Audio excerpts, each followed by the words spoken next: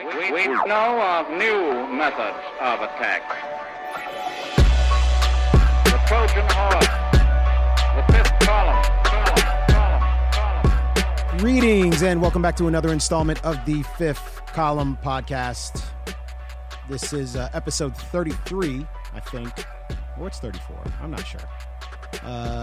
I am Camille Foster of Freethink. This is your almost weekly rhetorical assault on the news cycle, the people that make it, and ourselves. The content of this program, I guess the program may contain strong language. We haven't quite figured all that out yet. May contain It may contain it. There's like a thread of hope that it's going to be. It will also. Camille's wearing a fucking Washington Bullets hoodie. Oh my God. Let's representing DC. Yeah. And those two kind gentlemen who I heard a wispy lady voice chiming in before they've even been introduced, Bird-like. spoiling the surprises, are Michael Moynihan of Vice News and Matt Welch, editor-at-large at Reason Magazine. Unemployed. And some other stuff. Editor-at-large. What a bullshit title. And, I could stop and ask how they are. Nothing. Yeah. But it's a little unruly, and things are a little out of sorts because we have a special, unexpected surprise today. It sounds like you're blaming it on her. No, I'm not. Okay. Well, kind of. Today, in the studio with us, we have the incomparably snarky Is that how you do it? Really? Yeah. Fox News contributor, star of the Greg Gutfeld show, which is for some reason named for some other dude, which is weird.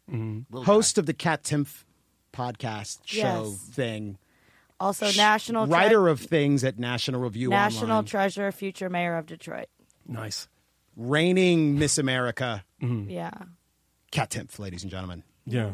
Kat, When thank she you when for she joining came when us. she came in, she pointed out that she had a little bit of ground beef on her leg. I did. I don't know. It was like that's not a euphemism for anything. First of all, literally had ground beef on her leg. I'm pretty sure there's not one person in this country that's never found themselves with some sort of ground meat on their leg. I mean, That's probably true. That's because we're America. that's why we love this country. That's why we're America. And you know what? It is totally appropriate that that's the case because it is the second week in which we can say proudly that President-elect Trump. Yeah. And obviously America is on its way to being more great. Why Welcome is he to- pivoting Because there's away ground from taco Everyone's meat? going to have taco I'm not pivoting beef. away. I thought we'd stick around with taco meat I'm for not like the first pivoting 5 away. minutes. All right. Taco beef on every leg. Yeah. Trump. That's Trump's his America. His FDRism. A chicken in every pot, chunk of taco meat on every knee. Taco beef, it was on my thigh. It was on my mid-thigh. I want to point out that Kat Timpf is that's wearing, what she said. I'm See wearing that? my Fox News Fox uniform. News uniform, which is some piece of like fuchsia fabric Yeah. that's wrapped around your midsection. It looks really good. Yeah. It looks really good. I'm sorry that I'm not 30 yet. I think it's a very pleasant frock. Thank you. Yeah. I mean, God, be decent. Yeah. No, I'm just saying I think it's a little inappropriate. You need to relax, dude. You need to relax. Let go. Let God. Relax. Who's the congressman who just followed Jesus you? is the reason for the season. Let go. Who's the congressman who just followed you? Anthony Weiner, former No, it congressman? wasn't a congressman. He was a she's a congressional little old candidate for him. / OBGYN, Michael Burgess. So I just Shout want to say, out. these are the people that follow Kat Timpf because it's mostly for the incisive political commentary and not the taco meat on the leg. I'm really kind smart. of stuff. I'm a really smart sure, person. Sure, that's right. I'm also followed by many OBGYNs. Yeah. That's Camille, do you want to take control of this Well, before I go Kat, off? you on will something? be delighted to know that we have sort of mutual fans on Twitter and stuff like that. And I suspect this young man is much more your fan than he is mine. But he did chime in after last week's show, and he suggested that we could not have on our very good friend Snow Coon Schultz. Yeah, Andrew's my buddy too. Yeah. Until we had you on, we couldn't have him on anymore. And it's funny because it happened because she was just like walking around in Midtown. Well, I wasn't. trying to shed the That beef is not in a true. hefty We bag. actually had to get the Me and Matt ate the beef together. Okay, that's not true. We deliver for our fans. We do that. Does your wife listen to this podcast? Does she speak English? Me and Matt broke beef. Broke a little beef. Oh my God! And what's worse, Nick Gillespie was watching for most of it. Oh, really? Yeah, we broke beef, and Nick Gillespie's too good to break beef with Look us. at that. Wow. Well, He's he's a like just vegan. watching from across the room. Yeah. Or he's at the table No, with he you. was at the table. Oh, he's at the table, just watching you eat And meat. Ben not- Kissel was there. It's very confusing. I mean, life in Midtown Manhattan here on the decadent enclave coasts, far away from Trump's America, which is, I think, 2.5 It's like blocks 2.5 blocks. I'm Yeah. pretty sure Manhattan Yeah. is. It's on the east. I mean, in Trump fairness, America. it's on the east side. And the other thing is that in Trump's America, apparently everyone gets about 1.5 inches of Kahlua in the glass when they come into this podcast. Ate a big Yeah, ass which is tumbler. Literally, Yeah. there are 3. I came in and I got to congratulate them for that. There were 3 glasses of Kahlua with like not a lot of Kahlua in it. And all the Kahlua we have. And no milk and no ice. So there's not even a White Russian. It was just like a. It's like an Uzbek. Timpf and I, I want people to understand the hardships of doing major media in Midtown Manhattan. So, Kat, Timpf, and I went on our friend Kennedy's show, which Camille was on yesterday. This is true. Or the correct. day before. And Michael, of course, is Hollywood Moynihan over here. Is I was doing- asked to be on yesterday. And you said no because Well, I you're didn't even like respond. fucking I'm not allowed to. Wow. I'm not allowed to. Wow. I'm not allowed to. So Timpf and I, along with Jamie Weinstein, Mr. Michelle Fields, was Oh, is on. that right? Sure. Shots The fired. future, Did you grab him Mr. by the wrist when he was my trying to God. walk out? I touched him and he said it was a bruise. So we what? What? It's okay. Wow. It's a podcast. No one can hear it. Yeah. Like that was the level of whatever that was. By We the way, should I actually just- have I wanna- mixtape sound effects. I just want to point out that it had been a really. I went longer than anyone for hearing what Corey Lewandowski sounded like, and I didn't know he was from New Hampshire. Oh. And look at him. He looks like one of those guys from New Hampshire. Like I grew up in Massachusetts. Like he has like a buzz cut, and he's like, "What's up, fucking queer?" He's like that kind of guy. Yeah, he's he not looks like a nice guy. No, and so I saw the tape and I was like, I don't know. And this is, of course, like a year old. I don't know why we're talking about it. But when I saw him and heard him talk, I was like, oh, he totally did it. Yeah, you because yanked it he's right like, he around. just Yeah. looks like one of those guys from Newey, from New Hampshire. Michelle's nice, Jamie's nice, Corey's not nice, but you're going for the air horns. You gotta say, Well, this is what we do here. We rip everyone, including ourselves. It's appropriate, and because we rip you, it doesn't mean we don't like you, but it may be an indication of that. Could mean that. Usually Just does, one. actually. Could mean that. Yeah. But there are substantive matters afoot, and we will discuss them in What are depth they, Camille? and thoughtfully. Well, apparently Donald Trump ditched the press pool, and he Yeah. went to get a steak dinner, and it is in a national outrage. Yeah. I This is a ditched huge the deal. press. We ditched the press pool, Matt. You guys sure have a did. press pool? Well, not the press pool, but we ditched work to eat. You just ground beef. You just That's ditched not your the same. friends, basically. That's not the same thing at all. Well, it did was a some day networking drinking. event. It was Yeah. we were networking with each other. Yeah. And Nick Yeah. Gillespie and Ben Kissel. And you know what? I work very hard. This is okay? true. Yeah. I work very hard. I got up at 3 this morning. Did you? Yeah. And you She started was on- drinking at... Because you were puking or something? No, let's be No. clear here. She was on a national review cruise for like 10 days. Yeah, She for was 5, locked yeah. in with Kevin Williamson Yeah, for 10 for days. 5 Imagine. days. We all like Kevin, but like being trapped on He's a pretty boat. goth, isn't he? He's like God, he's angry about he the gets things. gother every day. Yeah. I went really goth in like 10th grade, so now Yeah, I'm yeah, over it totally. forever, which Yeah. is like I think when you're supposed to do it. But it was okay, it was fine. But like there's a morgue on the boat. Is there really? There's a morgue, and then I asked if it did tours, and then like it went south from there for me. Did you ask Kevin? No, or did you I- ask? You just asked like one of the guys in the uniforms with the. Yeah. No, the why is there epaulets. a Well, I asked morgue? more than one guy. Well, in maybe uniform. somebody. People you're out die. there for a Oh, long that time. makes And sense. people you get go on cruises, retired, yeah. you go on cruises, you get too excited. Yeah. Next thing you know, you're on the floor, no pulse, time to go to the morgue. When Sure. I first met Kevin, I think I did Red Eye with him once, and I didn't know who he was when I came in, and he's like massive, Yeah. and bald, and had like a Ferocious beard. He had like a chain around his neck or something. I can't remember. Yeah. And then like I saw him in Hot Topic. Looks a couple bit of like weeks later. Sinbad. Why were you in Hot Sinbad? Topic? Like the He comedian. was picking up women in Hot Topic. and That is- was that makes a lot of girls, sense. women, the whatever. manager. I was talking about the substantive issues. Okay, that are go unfolding back to that, sorry. in America. This is Sorry. going to be a very, very Moynihan's trying show. Hot Topic lurking and predatory Oh, my- behavior is a Yeah. substantive issue. I'm the my I'm the God. Roman Polanski of Hot Topic. She was not unpersuasive. So yeah, the Trump dinner apparently not very interesting to us. No, President-elect Trump is also Well, tweeting again. So Well, I'll both tell you things are on happening. that one, it's like really annoying because we're at this point now that I have hated, and everyone who's listened to this podcast, and it's not just throat clearing, it's just the weird position you're in. I hated him so much, and I have hated him so much, and now I just hate the people who hate him more. Yeah. And I forget about how repulsive and awful he is. And it's the narrative has been set in every, like the hate crime narrative, that he's going to destroy journalism, he's going to kill journalists, and it's going to be no more First Amendment. So the second, like he's like, I'm going to have a dinner and there's going to be no press pool, people start freaking out and tweeting. And my theory on this is that Donald Trump just doesn't understand that that's normal, that people like come when you have dinner. And that they'll be around, and he's like, no, I'm not president yet. I just want to do this, and you guys stay there.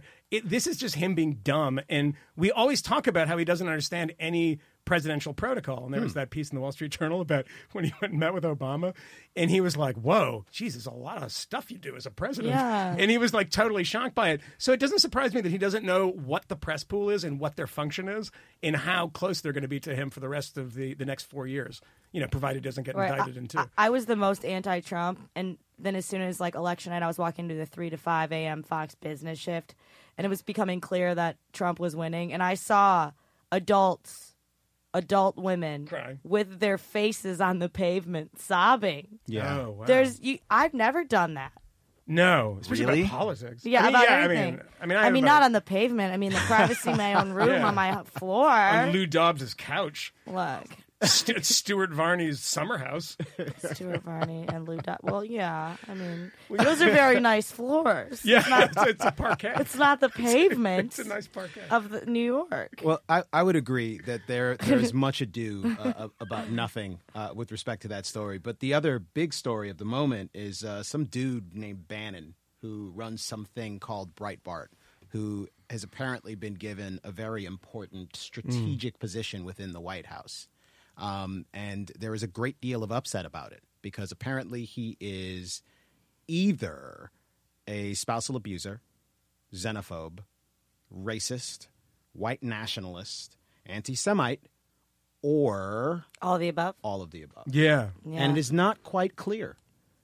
People are trying to figure this out. Let's- Actually, MoveOn.org has already figured it out. There is a preempt. petition. Can we preempt Camille this time before he gets all Camille on us? Go for it. Here. Go for it. Tell us facts, Matt Welch. Use that ground beef fuel. Wow, that was are we like Cat Volcano Timpf vape. is hitting the bong now? It's not. It's It's not. not a bong. It's not nicotine. a bong. It's not a bong. It's a vape. What do you think Steve Bannon is?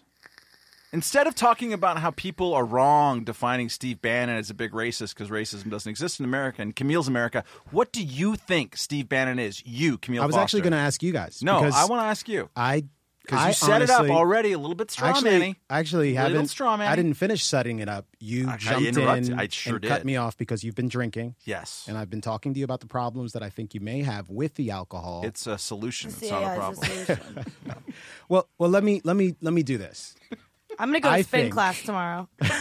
So there. I think that there is any number of interesting angles to attack with the whole Breitbart story. I honestly have a fairly low opinion of Breitbart as a publication. Me too. And I honestly had Camille, not they have a given section, a Steve vertical Bannon- called Black I know, Crime. I know. Yeah. They literally have a vertical called Black Crime. Really? Yeah, Yeah. With all Yeah. of six, it's And- actually and it's not a I vertical. I always gave it's, Vice a hard time for having an EDM one called Thump, it's not a vertical. but they have one pretty called good. Black Crime. I've how many times do I have to say it's not a should call that vertical Thump, before you too. back away from What that? is it? It's a tag. It's a section. No, it's just a section. tag. No, it's a tag, and it's attached to like 6 stories. But it doesn't matter. Yeah. What I was saying was, Like white crime, no space I for have this. not. I have not paid any attention to Steve Bannon whatsoever, up until sort of recently. So I didn't have a strong opinion on him, and at this point, I still don't. I have been searching for concrete, particular evidence demonstrating that the guy is what they say he is, and what I found is a tag on a number of articles that says black crime. Half of the stories that appear there are apparently about like black people committing a crime against But some that other means black there's person. someone on the black crime beat being like, look No, out for it black doesn't. people It doing doesn't. It bad means that- stuff. it means that there are and 6 post this in our it means that section there are about 6 black people doing bad stuff. It means that there are 6 stories that have the tag black crime associated with it. But it doesn't much. You know where you mean much more don't than see that? But at at the any New rate, York Times. Well, But at even, any rate- right, They have and- tags. But And at any also rate, the headlines. I'm- They did a rundown of the headlines. You see, like Yes. if it's like Milo's, which I'm like one of the all- they're worst, all like, Milo. the Most birthday, of the headlines or bylaws. The birth control makes women unattractive. Even if that's true, you're still going to bang more people because condoms are a bummer. So it's like, that's a boom. I'm not sure that was his argument, but no, his argument was it makes you unattractive and crazy. Yeah. And even if that's true, you still want to be on birth control. I mean, he's not a really great witness on this one, considering he's a gay Greek guy or something. He's gay, I believe. Is he not Jewish? No. It's put on a little bit. Yeah. But he is super into black dudes. I mean, that's, as you know personally. He has declared it. He has declared it in many places. And the one time that we did media together, So all I need to do to avoid ever being called a racist is just run down the street screaming, "I'm super into black dudes." No, we haven't. Well, I saw her running down the street. Well, we haven't gotten to that. We haven't actually gotten to that yet. Yeah. By the way, it never protected Strom Thurmond. When he said, "I'm super into black ladies," who work for me.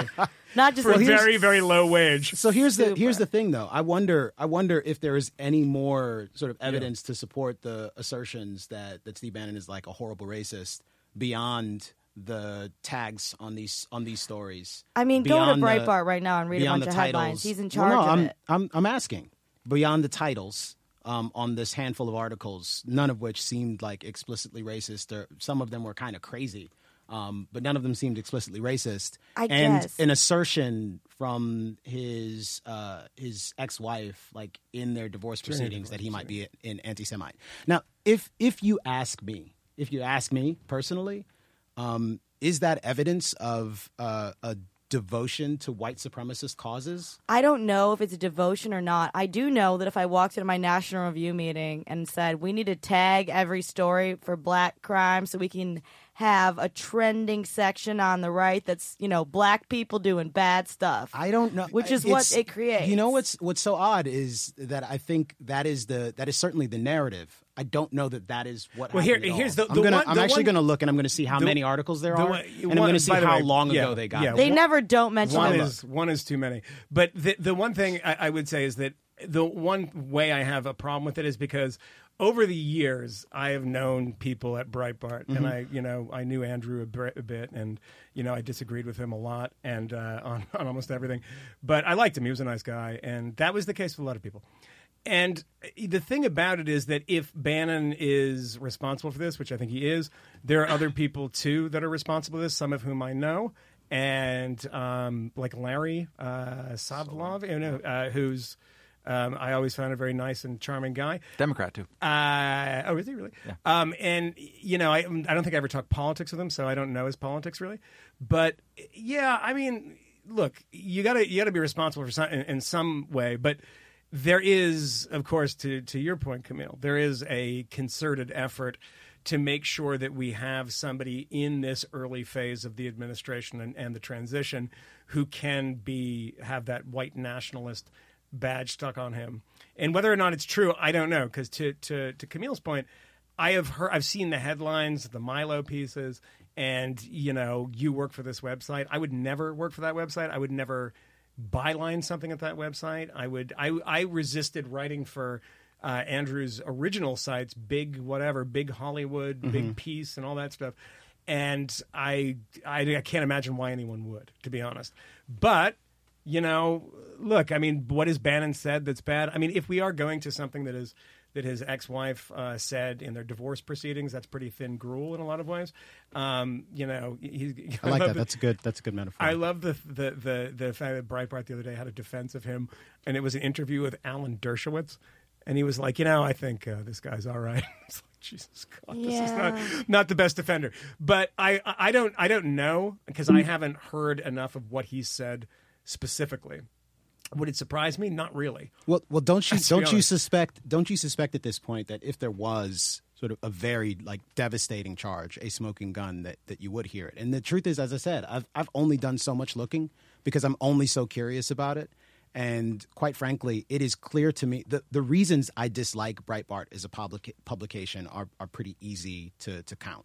I mean, for me, they, and quite frankly, Bannon as well, by extension, perhaps, seem to be folks who are interested in like grand, ridiculous political theatrics, and flying close to the sun and being deliberately offensive and provocative. In fact, the Bloomberg profile, a very long Bloomberg profile about Bannon, Josh Green, has attributes to him the mantra "Honey Badger don't give a shit," which is to say that we just kind of do what we want. And the story that they unfold there is the one about the woman that was fired from the Obama administration, Shirley Sherrod, who was fired from the Obama administration after Breitbart released a video, an edited video that was edited to make her seem like a racist. And which, by the way, they always claim they got the video in that state and never that they didn't edit it. Breitbart does? Yeah. Because I gave them, I criticized them, and I remember I did an interview for that Hating Breitbart documentary, right? In which there's like a little bit of it in the film, but the final film, but it was mostly me criticizing them for just the shoddiest possible journalism. And they, to that point, the whole thing is political theater. And I think the charge is, you're making money off this stuff and you're making a career off this stuff, not necessarily that you are this thing. And that's a distinction, maybe without a difference to some people. But to me, I think that it's, it is a different thing, but it's still a very scummy thing. Well, if that's you're just like it. selling this kind of product and debasing the political debate by doing sometimes it debases itself, but does, if you run a shoddy media operation that cannot be seriously thought of as a journalistic institution that peddles in half-truths, like that seems to me sufficient condemnation. Sure. Like to reach for the anti-Semite globalist, he is anti-globalist, there's no doubt about that, but the xenophobia and the racism charge on the basis of a couple of stories. And it really does look like it's 6 stories that have a tag that says Black is Time. the Pepe the Frog Twitter's number one news source. Yeah. It's their number one news source. And there's no doubt about that. And I think the alt-right is sort of the other boogeyman of like this campaign cycle. I am fine saying this. Explain. Well, here's how I'll explain, and this is a good pivot. We can pivot to this "You Are Still Crying Wolf" story that's been making the rounds today from Slate Star Codex. Look, the alt-right, so far as I'm concerned and able to tell, is a bunch of folks on Twitter and a constellation of other sort of loose confederation of other kind of weirdos, some of which are definitely angry white supremacists from the Stormfront crowd. Yeah. But there are very few of those people in the country, and it isn't clear at all. In fact, it is obvious. It is explicitly true that not everyone in the alt-right agrees with them, and that there is a great deal of sort of confrontation that happens between these groups. There's a lot of factions, a lot of diverse perspectives there, and it's a really small group that makes a tremendous amount of noise online. In fact, the story that I referred to that is making the rounds makes a couple of different arguments. The upshot, however, is that there has been a great deal of media upset for a very long time. People crying that Donald Trump is racist, the evidence of which is that he is openly racist. And the specific things that are cited we're all very familiar with, the Mexicans and comment and some other things. But the specific thing that I thought was really interesting about the way he unpacked the alt-right stuff was to simply look at where the tweets are coming from.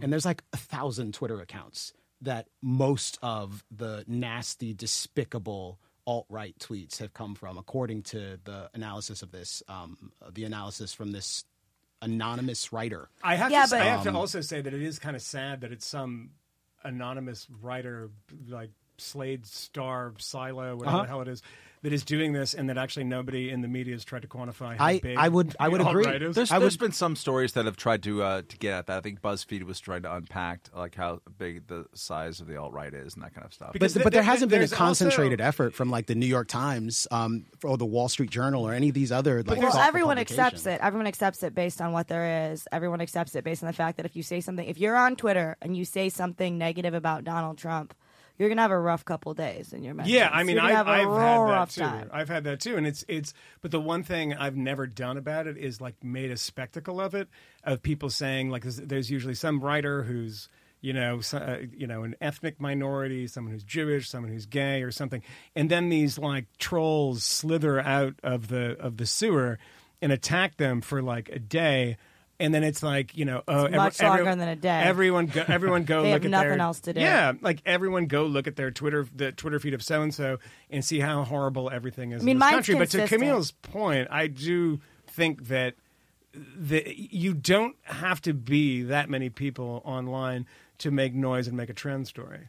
That look at the sort of garbage. And the other thing is that people don't understand. I once reviewed a book on Anonymous that was written by the wonderfully named Parmy Olson. Is actually a really, really good book.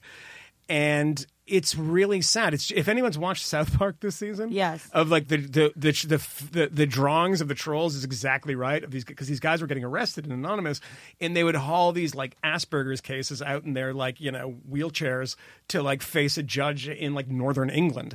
And I think a lot of these people is like the whole thing was like we do it for the lulz, which is like a hard thing to explain. And it's just like the more you're offended by something, the more these people take it. And look, of course, there are the Trump people, there are the Stormfront people. I don't deny that at all. But there's a lot of like this 4chan type stuff. Is that if you give them an opening, they're like, I don't give a shit what it is. If it's racism, if it's anti-feminism, if it's misogyny, and I will go nuts on it for 2 weeks, because you know what I'm actually doing? I'm actually making news stories. And on BuzzFeed, they celebrate every big news story that they get. And every time they get covered, like, remember how they fun prank calling was? Yeah. You do star 69 and you prank call somebody and you laugh forever and ever, and you just say the most. My friend Katie, we used to call people and say that she was going to come over and poop in all their socks. You know what I mean? It's like a really Katie. That's so Katie. Although the kids have stepped it up since then, because they do swatting. That's all she wants for to like do a is paper break bag your or house something a little bit with bigger. a So that, I mean, the sock is more interesting. Look, I think there's stepping back. There's a broader concept here, and I've been haunted by this or thinking about this in terms, obviously, of 9/11 and the Iraq War. And hear me out here, which is to say that something will happen. Hell of a transition. Yeah, it is. Yeah. A big thing will happen. A bogey will happen. I won't say the Holocaust is a bogey, but some big thing will happen. Yeah. And you might be against the big thing. You might want the big thing to be reacted to in a different way than the government at any given time is reacting to it. And then you will look around and notice that the people who also agree that the reaction to the big thing is bad are really irritating the shit out of you. They are going to the local preschool and staying around and being comforted by the preschool teacher and crying in the streets and putting magic marker in their face. I'm with her. They're wearing safety pins. They're doing things that are objectively kind of irritating and comical, even if you kind of agree with the initial impulse to be against the thing that happened. And so it's very easy to get drawn into hippie punching, to get drawn into look at the ridiculous overreaction. So Steve Bannon, to go to your original point here, Camille.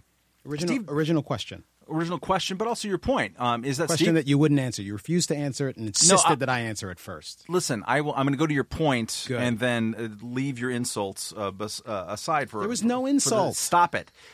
Is that he is kind of a low rent crap publisher who doesn't have any particular interesting insight on stuff, on the speeches that he is said to have co-authored or been the principal author of that Donald Trump has given. Some of them have been his very worst speeches, talking about international financiers who are trying to destroy. Yeah, but C's get degrees, man. Like, he gave the speeches. True. No, that's actually important. But so, like, he's just crappy on his own, regardless of racism. But, like, we can look at that and we can decide that the most important thing to talk about is that the hippies are exaggerating how bad he is. Mm-hmm. I think the more interesting point is that he's just bad. He is bad. I'm not going to use the same language as the hippies to talk about his badness because I think that citation is needed. I agree with you on this. And back to the cry wolf thing, I do agree with that. I've written about that. I mean, remember the binders full of women? Uh-huh. It was an out of touch thing. Like binders full. Like what does it even? That's really weird. If you really do have binders full of just like what does that mean? But the way people reacted to that, the reaction to that, like what is there left for when you do have these serious things going on? It's like the Access Hollywood tapes. Obviously, he's just laughing about, bragging about being able to sexually assault women. But when you've already gone ape shit over oops, I'm a Mormon and I don't drink coffee and I don't understand why binders full of women is weird, then people aren't going to be as reactive. They're sick of hearing people constantly, we've been called racist and sexist over nothing, and maybe some of these people have. So then they see that in Trump, and when Trump claims it, they're like, he knows how we feel. It's just like us. So, yeah. And they also say, I don't believe that he's a racist because it's happened to me. It's probably they're probably saying the same thing about him. Well, and I feel it. But to the other point, which is the one that's important, is that the distinctions is important because Steve Bannon, from all accounts, is a complete piece of shit. Yeah, he's just a piece of shit as a human being, and his brain, what he thinks, sort of ideologically, also falls under the piece of shit category. There's certainly evidence for the latter in my estimation. There's even like Ben Shapiro, who used to work for him, said like this is like one of the worst people you could possibly imagine. And I'll take their word for it. But the other thing is that if you're calling him a white nationalist, and this is the thing about a matter of degrees. What do you call David Duke? Exactly. Well, that's. I don't think he's the same thing, and I think any reasonable person that didn't have an ideological axe to grind or wasn't, bumping, like smacking their head on the fainting couch every 2 seconds for the past 8-10 days, would say, there's a degree of difference between David Duke, who has been photographed many times marching in a Nazi uniform that had a sign "Gas the Chicago 7," and who is the Grand Kleagle of the Klan, and who writes books about Jewish world domination, is not the same thing as Steve Bannon. This is the issue, and this was sort of this is a fundamental issue I have with this piece, and I like most of it. I agree with most of it. But the fundamental issue I have is this notion that the problem here with Crying Wolf is that you will not be able to point out real racism when it rears its ugly head, that people won't understand that David Duke is genuinely awful because you've blown your load, so to speak. When you talk I love when you say something and then you fall back, so to speak. I mean, we know what you mean. Yeah, I know. My wife, so to speak. My wife, and now he's my wife. And now you follow that up with my wife. My wife is listening. I don't want her to think that I am trying to be deliberately crude, despite the fact that sometimes I kind of am. Yeah. And you're ruining this for me, Moynihan. I'm not the one talking about chilling. But what I'm saying is I don't think people need. I don't think people need any help figuring that the hell out. Like, the real risk here isn't that we won't be able to point out who the racists are to the Luddites who are out there in the world, because there are very few genuine racist white supremacist sympathizers in this country. There just are. It's a friggin' fact. But I'm saying what there are though. Give me two more seconds. I think when you're talking about that, you are not talking about any of the other substantive issues. As you pointed out, Matt, why are we still talking about this? There's so much other important shit. Bannon is objectively bad. There are all sorts of awful policy things that he. But what I'm saying is he will be in the White House. That is a fact. We're not talking about the fundamental substantive policy shortcomings of Bannon because we're busy arguing about whether or not he is a white supremacist sympathizer, a charge for which there is zero threshold in the public space today. And in this particular case, there is not a great deal of concrete evidence to make the case stick. One of the reasons that we don't talk about substantial, or people don't talk about substantial policy issues, is because when they're done talking about how dumb the people are who voted for Donald Trump, and I suspect I've said that a number of times in the past, I'm not accepting you say myself. That about everyone. So. But is that the people who say that to me are also morons? We talked about this a little bit in the show last week, and it's because this whole thing about fake news, there was literally someone on my Twitter feed who tweeted about this. Mark Zuckerberg's responsible for the election of Donald Trump because of fake news, who had also tweeted a hate crime report that turned out to be faked.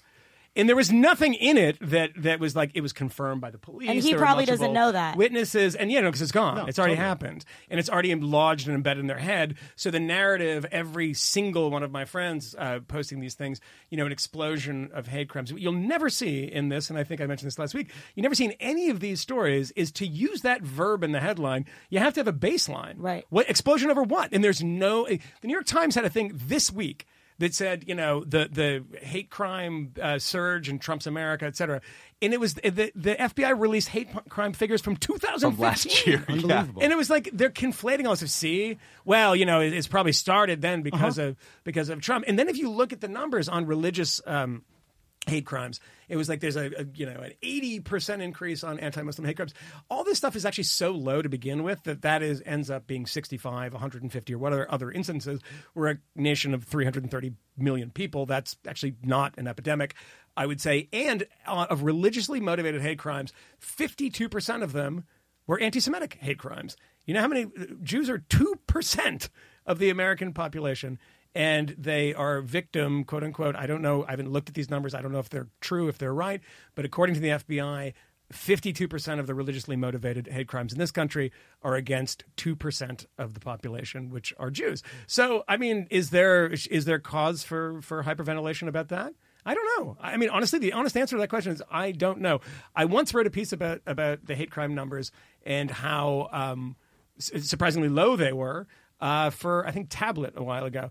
And, people just want this stuff to be true. So when someone's lecturing you on the fake news cycle, fake news, which, as I said last week, and I have to say it again because I think it's an incredibly important point, is that this allows us to continue the narrative that no one did anything wrong, that we didn't misunderstand people.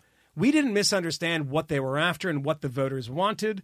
We didn't sort of leave our Park Slope in Brooklyn to maybe go to a Rust Belt town and talk to these people and see if they're sort of, slobbering racist. Like 10 miles away in Brooklyn, for example. No, Staten Island. There was 86% of one district in the Rockaways, 86%. That's like 500 votes for Donald Trump. You could just take the A train out there and you could talk to people, firefighters, et cetera, and figure this shit out. But nobody wants to do that. I got so it. Instead, what they do is this idea that it's Facebook allows you to say, they're just normal. Like, if they weren't misinformed, they'd be on our side. I did. No, do they that. wouldn't. I did do that, by the way. I got a public drinking ticket from a cop in the Rockaways who said he was voting for Trump. That's the lengths brave. that you would Some go real life bravely experience researching. journalism. That's I was some real- drinking Yeah. some rosé Wow. with my friend Nora on the beach. You guys, Slum- you I guys know know Nora, Nora. yeah. You guys know Slum- Nora. Yeah. Glass or plastic? We were drinking some, and then the lady cop complained about her period and said she was also voting for Donald Trump. It was Really? a horrible experience all around. Did That is she very think that Trump was confusing. going to stop the period or something? What was And then the they were- relationship of the period comment There to was Donald none. Trump? She wasn't on like I wish I Yeah. want one. You know what He I shouldn't mean? grab She kept me in rubbing the- her. yeah. She kept rubbing her uterus, and I was like, I feel like I can report this. I Did feel you like write her a this is ticket? not. I want to write you a ticket for being an insufferable creature. But that's my just God. how I. No, I'm serious. Like, what? Giving me a ticket and you're talking to me about your uterus? What is this? This is not what the founding fathers had in mind. No, you're right. No, you're right. 100%. Was that you- in the Constitution? Nope. I Thoroughly believe I don't not. think so. But Is that the day you joined BLM? yeah, I did. You I realize did. that the cops I are was just no marching good. in the streets right after that. I was like, "Don't be rubbing your uterus in front of me while you're Yeah. writing me a ticket and talking about your period. Yeah. Like we're friends. Yeah, we're don't- not friends. What- I what- gotta pay $30 because you're ass. What Yeah. part of their body do you want probably them could to have been rub while friends. they're writing you Zero tickets? parts. Okay. I want Good to them know. to not write me the ticket. If For you the want to be record. my friend, don't write me a ticket. Be like, hey, I was gonna write you a ticket, but now I'm not gonna because I'm on my period and I understand what it's like to need rosé. And then if you want to rub your uterus in front of me, I will give you a pass.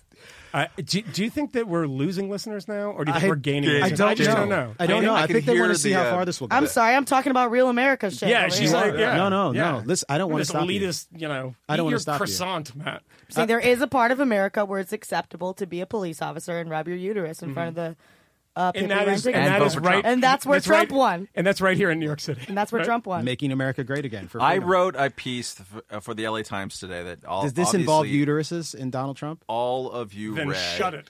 And it was a kind of friendly suggestions to my liberal friends in California from the position of libertarian. Libertarians always lose elections.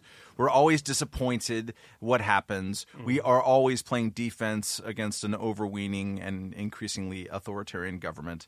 So here are some ideas for what you might be able to do to play defense in the coming era and to cope.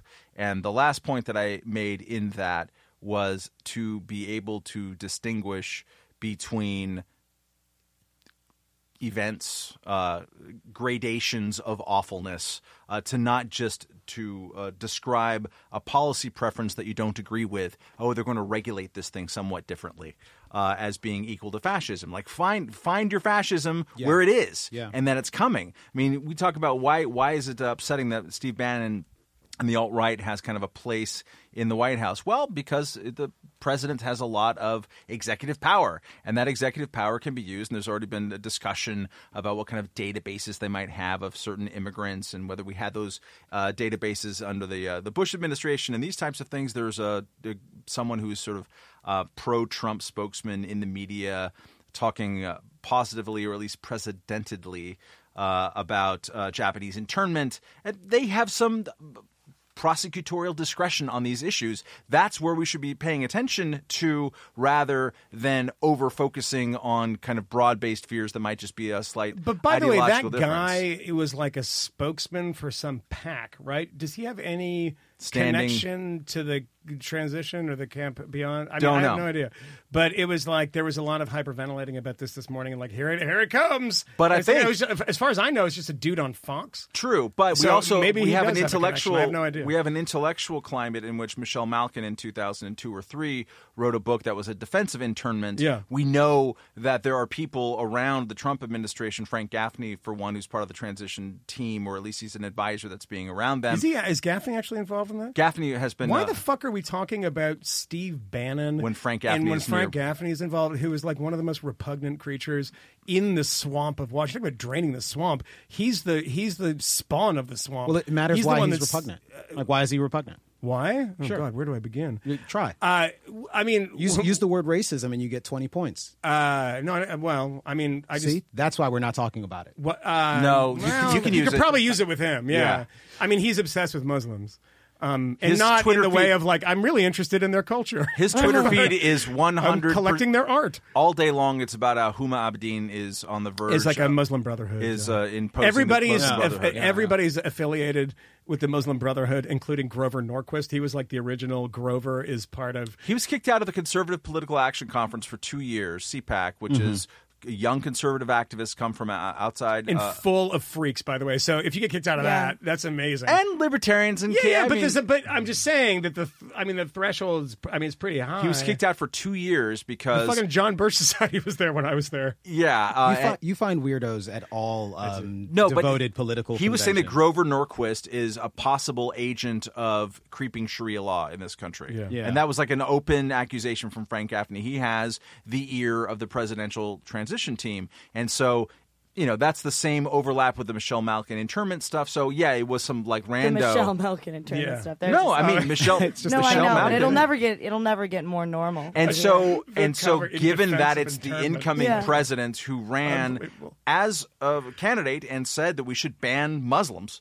which is not a small little thing. That's an actual kind of a big thing. It's more important to me than whether Steve Bannon can be called X or Y or Z. But one of the points that I would like to make to anybody is that, and this is a lot of friends of mine personally in California, they wanted me to immediately, or wanted everybody that they knew to immediately put on their Facebook feeds and all their social media outlets that Steve Bannon is a white supremacist, and if you don't forward this right now, then you're complicit in the white supremacy thing. It's like, actually, how about let's focus on the ban Muslim thing and the people who are around Trump who have actually argued for these things and recognize that he has executive power to do those things. And I just think reminds people me do of that. focus on that, but I think at the same time you can have all these problems. Let's say you're a completely fucked up individual and you have all these problems and people know it.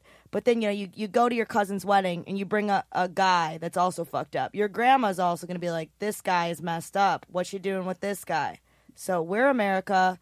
Grandma's the people complaining, and that guy's Bannon. I wish I had the key before I got the metaphor, because That's good. It's a good one. I have to say, I still like trying to catch up. I like the metaphor, and it's yeah. I mean, look, it reminds me of this. I mentioned South Park. The episode a few weeks ago where the Trump character, who's Mr. Garrison, is on stage, and they're like, it's really our polls numbers are tanking because of the grab him in the pussy comment. And he gets up on stage and he's like doing like an Andrew Dice Clay routine, smoking cigarettes, and he's like, he says like, this woman, she was standing next to me, I just stuck my finger in her butthole, and like this women in the audience get up, and there's that great moment where he's like, oh, you're cool with the Muslim shit, the Mexican stuff's fine, but the butthole stuff is too much.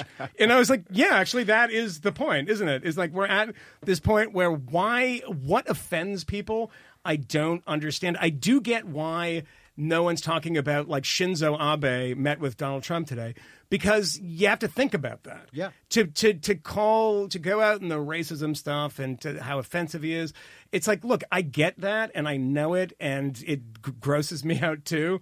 But we have to deal with this guy that's going to be in the White House and who wants to launch trade wars with China and thinks was an anti-interventionist 6 days ago and now is trying to find, a cubby for John Bolton. And, people who are writing op-eds in 2015 about bombing Iran. That concerns me a little more at this point. Can we pivot to the policy side of this for a little bit? Because that is another thing that I've actually been thinking about this week as well. I mean, Bannon and some folks who are somewhat cautiously optimistic about what the Trump administration may actually yield that is good have been pointing to foreign policy. They've been pointing to Bannon as a non-interventionist. But the more that I scrutinize this and look at it, the more he seems less like a non-interventionist and more like an isolationist. Yeah, but isn't that a meaningful difference? I guess, but I want to go back to his point about the Sure. pussy tapes for a second. Go for it. I think it's a numbers game. I think that it's about being personally. Dylan, I think the it's about pussy being tapes. personally affected. Like you can be like, I recognize it's fucked up. He wants to ban all Muslims. I recognize this and that. But if you're a woman, most women have been in a situation where they've been taken advantage of by a powerful man one way or another because they were powerless. Even if it's not that serious, even if you're working in a restaurant as a waitress and you have a creepy manager, even if it's that simple. So if it's something that's happened to you, it resonates more. You can recognize that something's fucked up, but if it's something that's happened to you, it resonates more. And so just like by the numbers, there's more women of any race than there are people of a specific race. I think that's right. And the other thing was I was at a school in Iowa before the Iowa caucuses, and it's in northwestern Iowa, and it's 90% majority minority, because there's like hog processing plants in the middle of nowhere. And the place actually where Steve King was born, ironically enough. And so I went to the school, and the principal was showing me around, and the kids were like running up and hugging her. And she said, well, I go and pick the kids up all the time because the parents work like these 12-hour shifts and like to get to them to school. I drive around myself around this big, spread out town, pick these kids up. And she loved these kids. It was like a Benetton commercial. There was like all these like different races, kids hugging, and she was like picking them up. And we sat down like, all right, I'm going to interview now. And she said, if we're going to talk about politics, let's talk about Trump because, he's my guy. And I was like, wait, say that off the bat. What's happening? You like all these, and I was like, just say that these are the children of illegals or undocumented or whatever we're supposed to say these days. And she said, yes, of course I do. 98% of them are undocumented. Mm-hmm. And I was like, what is it? And she said this thing, which is to your point. She's like, look, I don't believe him. I don't believe him. I'm going here. And he has been backing off the claims systematically. He just says these bombastic things. But when you say, like, I'm powerful and I can sexually assault a woman, that is a different thing. That resonates with people. You are privately, when you would not lie, when you would have no reason for double talk, you would privately, or maybe you do. The people who are surrounding him burst out laughing. Yeah, I get it. We've been over this before. We've unpacked that before, but I think it's very different to make if you were to make an admission that you had sexually assaulted a woman, like I might punch you in the mouth. Yeah, I would do that. It's now. like, but I would assault you physically because that's not nice. Yeah, it's not nice. It's also illegal. But if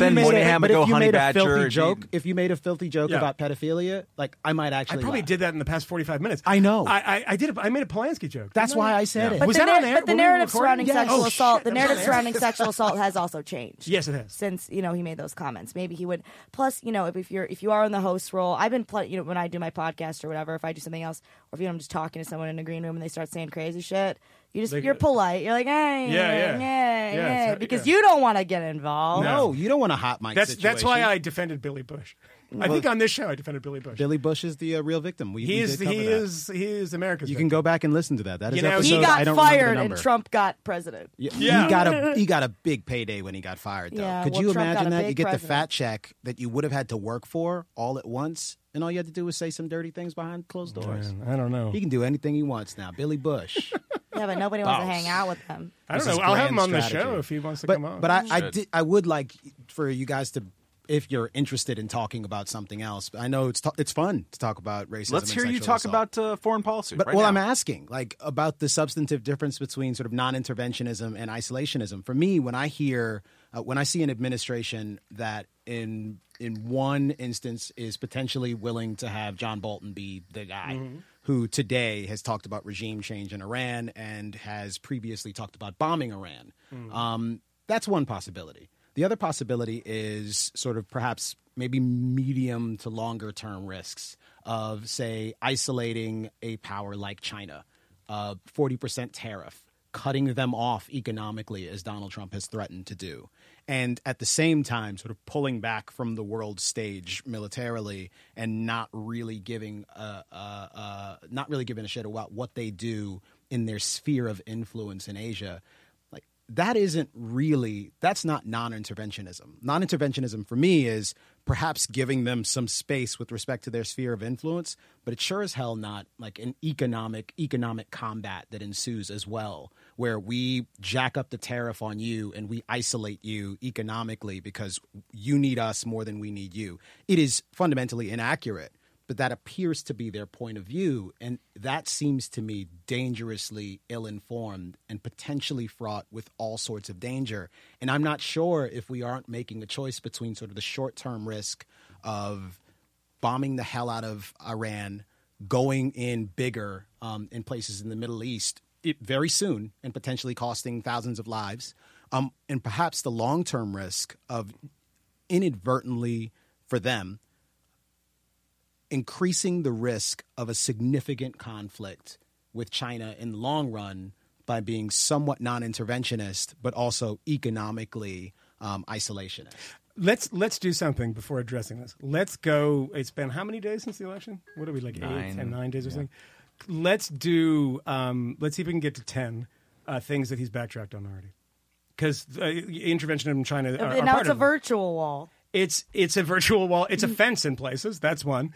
Obamacare. Back to Clinton. And I like how he turned 1990s. that to the interview. He's like, well, someplace because the terrain. You know, I know. I'm very good at this. I'm very good at fences. He turned a fence company. He turned a backtrack into a compliment of himself. So the border wall is now a fence. Amazing. The border wall is in parts now a fence, which is already the case. Because he's very good at this. He's not going to deport all of the illegals. He's going to try to keep pace with what the Obama administration has done. Do 2 million who have committed crimes. And by the way, the Obama administration's at about 2.5 million right now. Over the course of like almost 8 years. 8 years, yeah. But I think that's maybe his outlay. I have no idea. Okay, so he's walked that back. So he's walked back. We're on 2 now. Healthcare. No, 3. I think we're on 3 already. So healthcare will retain keep a couple aspects of Obamacare. Yeah, the staying on your parents' plan until 27, pre-existing conditions, 26 or whatever. I don't know. So a partial repeal, but we'll give it a full number. Yeah, we'll give it like that's. I mean, he's backtracked on that. Let's foreign policy. Even stuff. just Reince Priebus being Satan, basically, like appointing him. He hated him big time. I think he maybe gets 1.5 for all of the hates. All the hates, and having Mitt Romney now come in and play croquet or whatever the hell they're doing. But yeah, that's a big one. Floating 2 people for state. And that's Giuliani the hawk, who never repudiated his support for the Iraq War. I mean, he's hitting Hillary on this nonstop. This is the biggest thing, worst thing she ever did. Oh, and by the way, the Secretary of State's probably going to be a guy that still thinks it was a good idea. In Donald Trump said it was the worst move America ever made, as worst move ever, not foreign policy, worst move they ever made. And Rudy Giuliani was asked about this at the Wall Street Journal thing in D.C. or wherever the other day, and he said the worst thing America ever did was leaving Iraq the way that it did. Which is the exact opposite of what Donald Trump said. Well, actually, Trump does say that we left Iraq wrong. Yeah, but Giuliani says that we should have been there in the first place and never repudiated that support. I want to cut in. How many are there? We're 5 like or 5. 6? We're at 5, but There's I want to more. interject on Bolton just because Camille and I were in the room once with him on this. NATO too. We had Not to brag. Totally bragging. On the Independence back in the day, we had Bolton on, and we were doing a show. I think the theme of the show, walrus face, old. Is that what you call him? Cuddles. We call him Cuddles. Cuddles the walrus. I actually, I enjoy talking with him about things in green rooms more than most Fox guests necessarily. Rude. But no, I mean just like he's better than average. That's what I'm saying. For conversation. But anyways, we had him on, and I think the show was about Iraq, or the show was about George W. Bush presidency or whatever. And we talked to him about Iraq, and within 30 seconds, he's like, well, you libertarians here, the problem with you is that if you're not and this is like in 2014, if you are not in favor of deposing Saddam Hussein, you are objectively pro Saddam Hussein. Like, he quoted Orwell wrong, as you and I know, Michael, but most people don't, because they use that quote without understanding that Orwell repudiated it, and plus the context was a little bit kind of different. Matt than the totally one that we live lost in. it. There's also varying degrees of this, like Obama being like, Trump, NATO, cool with NATO. I mean, how many times did he scream about NATO? And by the way, that was that was Obama's best revenge, because you have somebody like Donald Trump, who for years is saying this guy's a Kenyan on his Twitter feed and just being a general menace. And then he in the primary, and then the general, he says he's the worst person to ever occupy the White House. Nobody ever. And then he gets in there, and because it's all theater to Trump, he's like, I'm gonna get in there. We'll be cool. We'll be cool. It's fine. Mm-hmm. And he gets in there, and they're cool. And Obama, who's better at this than he is, says, Donald, let's talk about NATO. And I don't know how this comes up, but he's like, I don't fucking mean that. The second he leaves, he's like, the speech I'm giving tomorrow, I'm going to drop that shit in there. And it was like this subtle little repudiation of Trump when he says, like, I think he's going to be a pragmatist. And then he just drops in these things in our conversation. He said he's totally cool with NATO. And then he runs on. He's like, that was a great little Obama is trying to embed him in the institutions of American power and normalcy. And it's a really interesting dance to watch happen. And a huge part of that is, dude, you're going to defend the Baltics, right? It's that. I mean, it's seriously that. And he's trying to extract that in the first few days. And Trump is notoriously, influenced by the last person that he talked to. And he has this big gap between his rhetoric to win a campaign and the way that he's going to govern. Some of that will be to the good. A lot of what we've talked about in this, not everything, but on this list, are things that we approve of in terms of, I'd rather have him go back against this shitty promise than actually enact it. Yeah, no, this is the president where you hope that he's lying when he's nominated and when he wins the election. It's like most people, you want them to be. I hope they keep their promises. I hope that he breaks every promise that he's made. But let's also understand what cost that is coming at, even if it's going in the right direction in those cases, which I think that it probably would, because the initial starting bid was a terrible, terrible place that should have never been ratified by any sentient human being. But even if it's going in the right place, it's coming at a cost of, like, we can all just totally bullshit forever when we're talking about politics. That was already the case. That was already the case. Already the case, because that is what every candidate does. But it's more the case. I think by a matter of you degree. recognize it more. Honestly, I don't think he's moved. I don't think he has moved the goalposts. He's not magic. Like, everyone who voted for him and believes, or at least sets aside the fact that he's not telling the truth.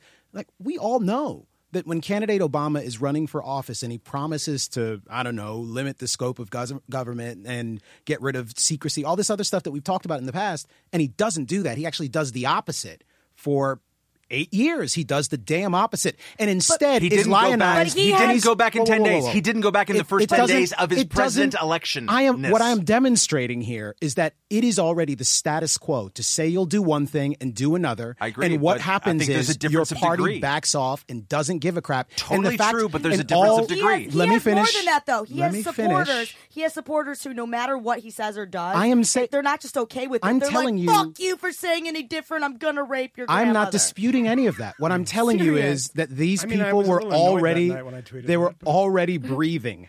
They were already voting. This is the reality.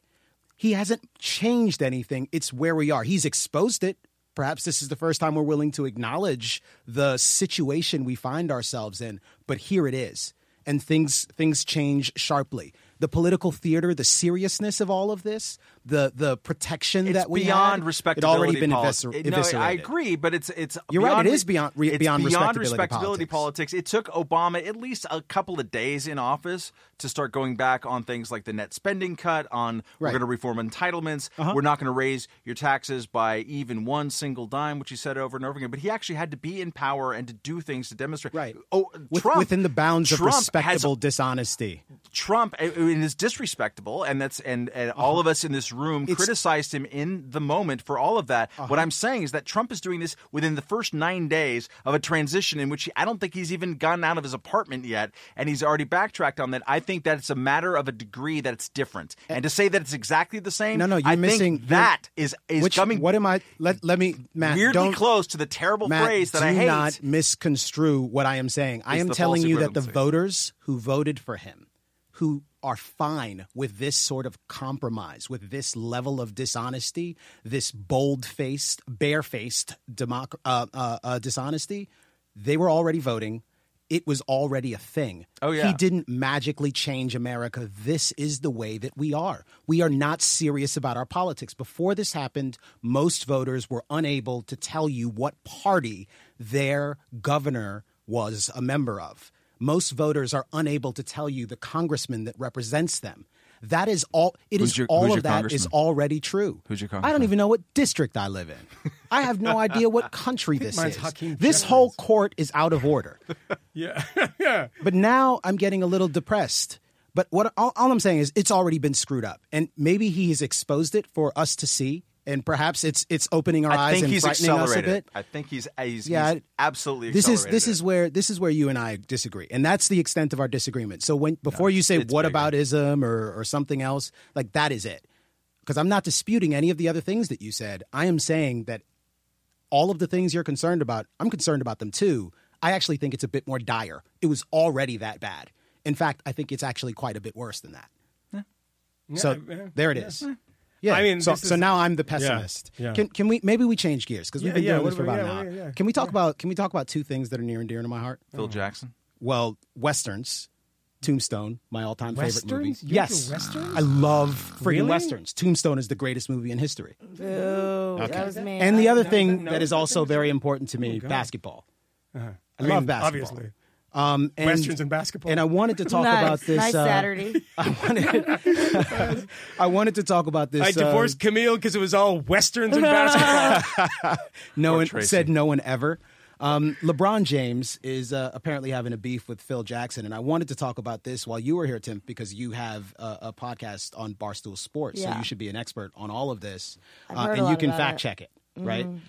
So as I understand it, Phil Jackson is a legendary basketball coach, and he is the president, general manager, I can't something fact of the check. New York Knicks. You can't help with this. Okay, so that is entirely misleading. Yes. In either case, Phil Jackson giving a routine interview to ESPN is asked some sort of question and is talking about LeBron James and the Miami Heat.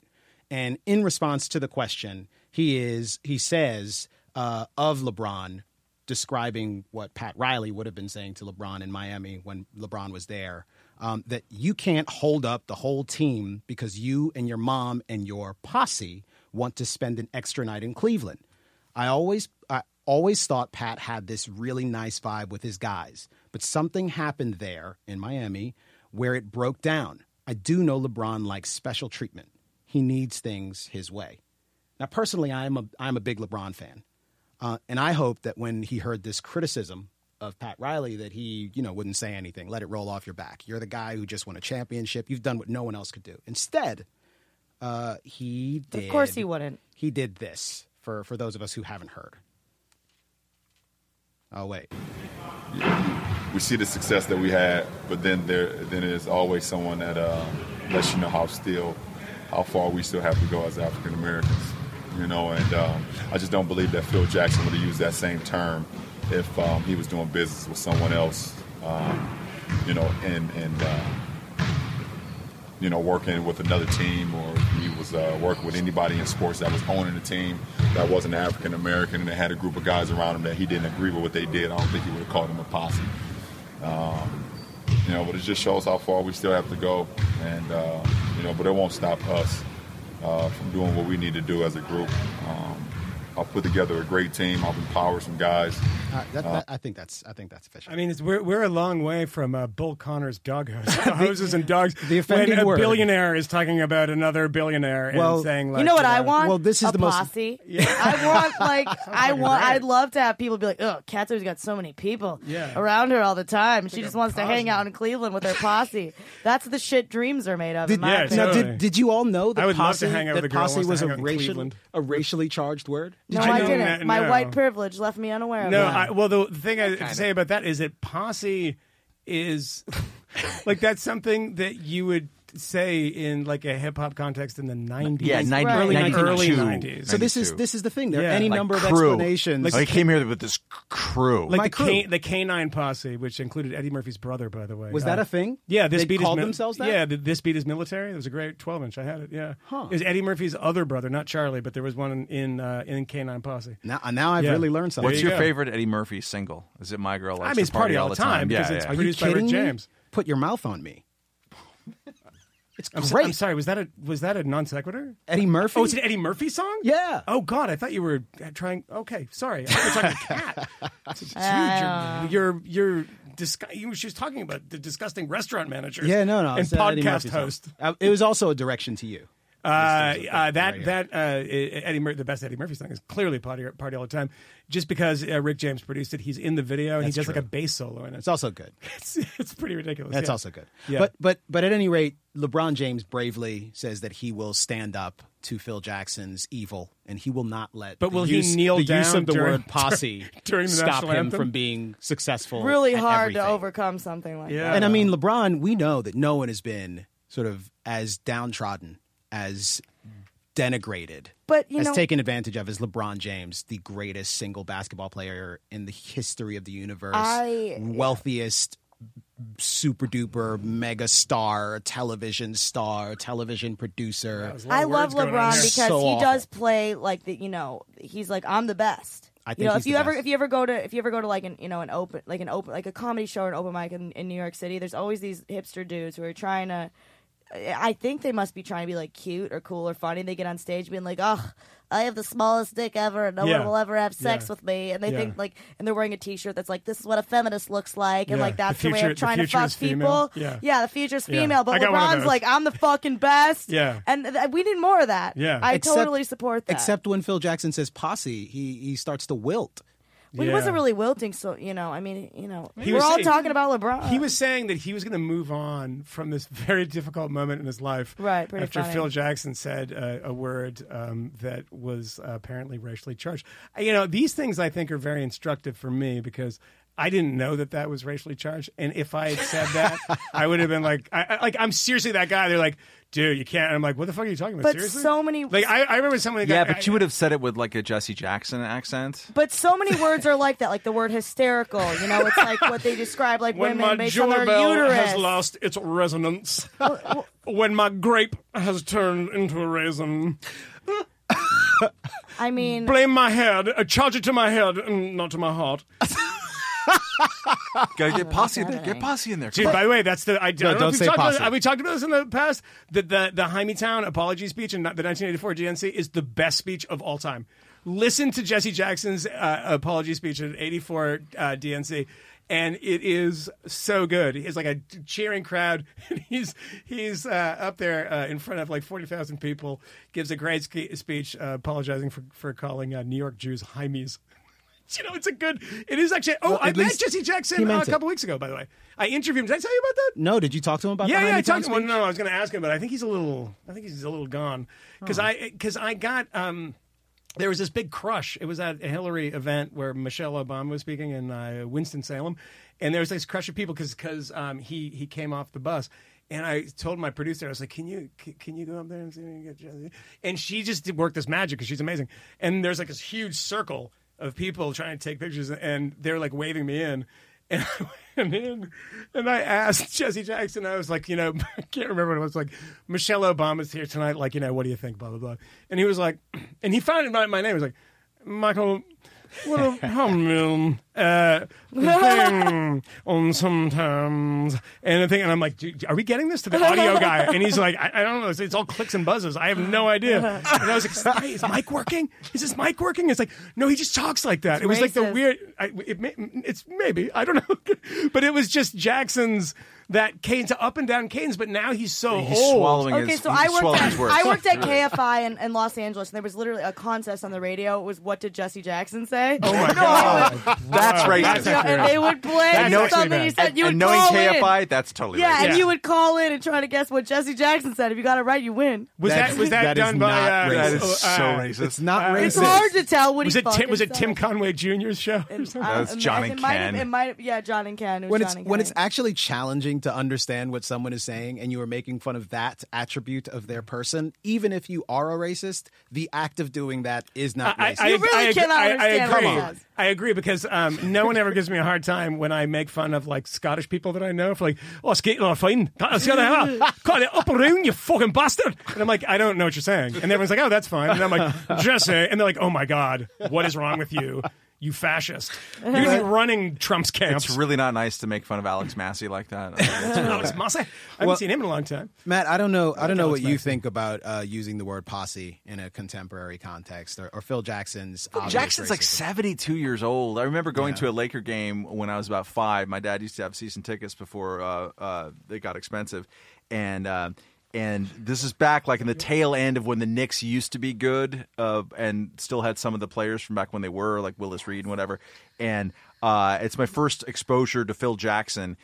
He comes out and you imagine the like 70s costume. So it's like pre-John Stockton shorts. It's just awful. And Phil Jackson is like the 6th or the 7th man off the Lakers and actually, or off the Knicks. And the Lakers, their 6th and 7th man back then was Pat Riley. He was like an angry, red-faced drunk from Kentucky. But Jackson comes out, and he's just got the worst, like, sort of... By the way, the amount of defamation on this show is amazing. Totally, well, I haven't even gotten to the Jufro yet. Jackson had this huge Jufro and, like, the Stossel mustache, and he's got hair coming out of his armpits everywhere. And I remember these two guys behind us, they're like, hey, it's Phil Action Jackson. And they're laughing because he looks so terrible. He's got that sunken 1970s chest, you know what I'm talking about with the athletes? And they're like, that's not Phil Action Jackson, that's Phil Animal Jackson. And everyone was just laughing and laughing at what a terrible, ugly, hippie white boy he was playing for the Knicks in 1973. Going back to the word posse specifically itself, there's so many words that are like that, like the word hysterical. It's like, you know, It's to do with hysteria. hysterectomy. Hysteria, when they used to blame anything a woman, it's her uterus making her crazy. So that's like historically a But I mean, that's just a gender-charged science. That's a worm. science fact. At times. Thug, But too, you is know, another like one, if you're like, oh, that's hysterical, literally people be like, you know, police be like that. I could just be like, wow, we still have so far to go as women, which we do as women, but I'm not going to flip shit over that. Oh, do you? You Do you know? really? Yeah, They have absolutely. women have a long way to go on this podcast because she's only the second female guest we've had, right? Yeah. She may be she's the first one in the studio. I got some guff last night. So we've had a lot of social events in New York this past week, of which at least Camille has gone to because Hollywood lots over of here reason has events. been doing some other stuff. But a lot of fans of the podcast, and I want to say thank you to all of them. But at least a couple of people last night, it's like, where the ladies at? Where's Catherine You Mangan? guys are fucking libertarians. Where the ladies at? Anybody at libertarian events asking that question? They've never fucking met a Right libertarian here. before. I couldn't make it yesterday. Yeah, Sorry. yeah, she's the one. And she was out like So we were down Canarsie, like 60%. arguing with a NYPD cop. Was that yesterday? No, that was the last summer. I've changed a lot since then. What was that? Was yesterday the meet or was that tonight? The meet was tonight. Might be tonight. I'm sorry. I was on the National Timpf. Review cruise. That was you were still on I the got cruise off today? the boat yesterday. Oh my God! Did you hook up with John O'Sullivan? Sorry. Oh my God! No, I did not. You don't have Can to I talk. ask who it was? You don't have to talk about that. Who you don't have was to talk about that if you don't want to. You don't do that, Moynihan. What? Am I gendering it? It's Yes. It's gender. Everything you're saying It's called to me slut is gender. shaming. I It's would. inappropriate. By the way, if Jonah Goldberg was Suggesting here, that I've I'd be ever like, hooked up with anyone is slut shaming. Damn right. Suggesting Yeah. that I've never I hooked just up wanna with say, you anyone don't is tolerate slut that on shaming. this if Jonah Goldberg is here and he was like, I'd be like, did you hook up with Kat Timpf? It's the same thing. Yeah. I'm not even married. Why would I have That's hooked up with actually true. anybody? Yeah, that would be wrong. You can't. You got to Obviously. be married. Well, That's so true. I don't know why you guys are Why- laughing. I don't know about why that. this is coming at minute 72 in the podcast. That's when you want to peek. But that was some insight from Timpf. Yeah. Well, if it wasn't already clear, I think No that- ringy, no dingy. Is that the tattoo on the side of your arm there that says that? Is that it's in yeah. Latin? No, the tattoo's somewhere else. Oh, no. Is the dolphin jumping? Or is it lying down? Well, it's jumping. A lot of hope. Dear God. If it wasn't already clear, I thought that LeBron's comments were stupid and ridiculous. Yeah. But the thing that really stood out to me and is somewhat galling is LeBron's crew used to refer to themselves as the Four Horsemen. Look, nobody. Why are you going to buy the cow if you get the milk for free? No, that is an unrelated point. Jeez, Timpf. There is a 6-drink minimum. True love waits. True love waits. Go, let God. Jesus is the reason for the season. What are those things like chastity balls? Do you know What? I don't know what chastity balls are. They have they're like balls, not like balls. I just can't. But they have dances and stuff. A friend of mine did a piece on them, and they're huge and they're massive things, Reverend Sun Young Moon type things, where everyone goes into these chastity balls. Or people don't know. It's the only place I feel comfortable. Dance. Yeah, me too. That's where I feel. At the chastity ball. Yeah. Because I can't control myself. So then I know I'm why even bother? I'm just gonna go outside and have a pop. What are you looking at me like that for? Is that a euphemism? Yeah, it is. Obviously. Figure it out. Yeah.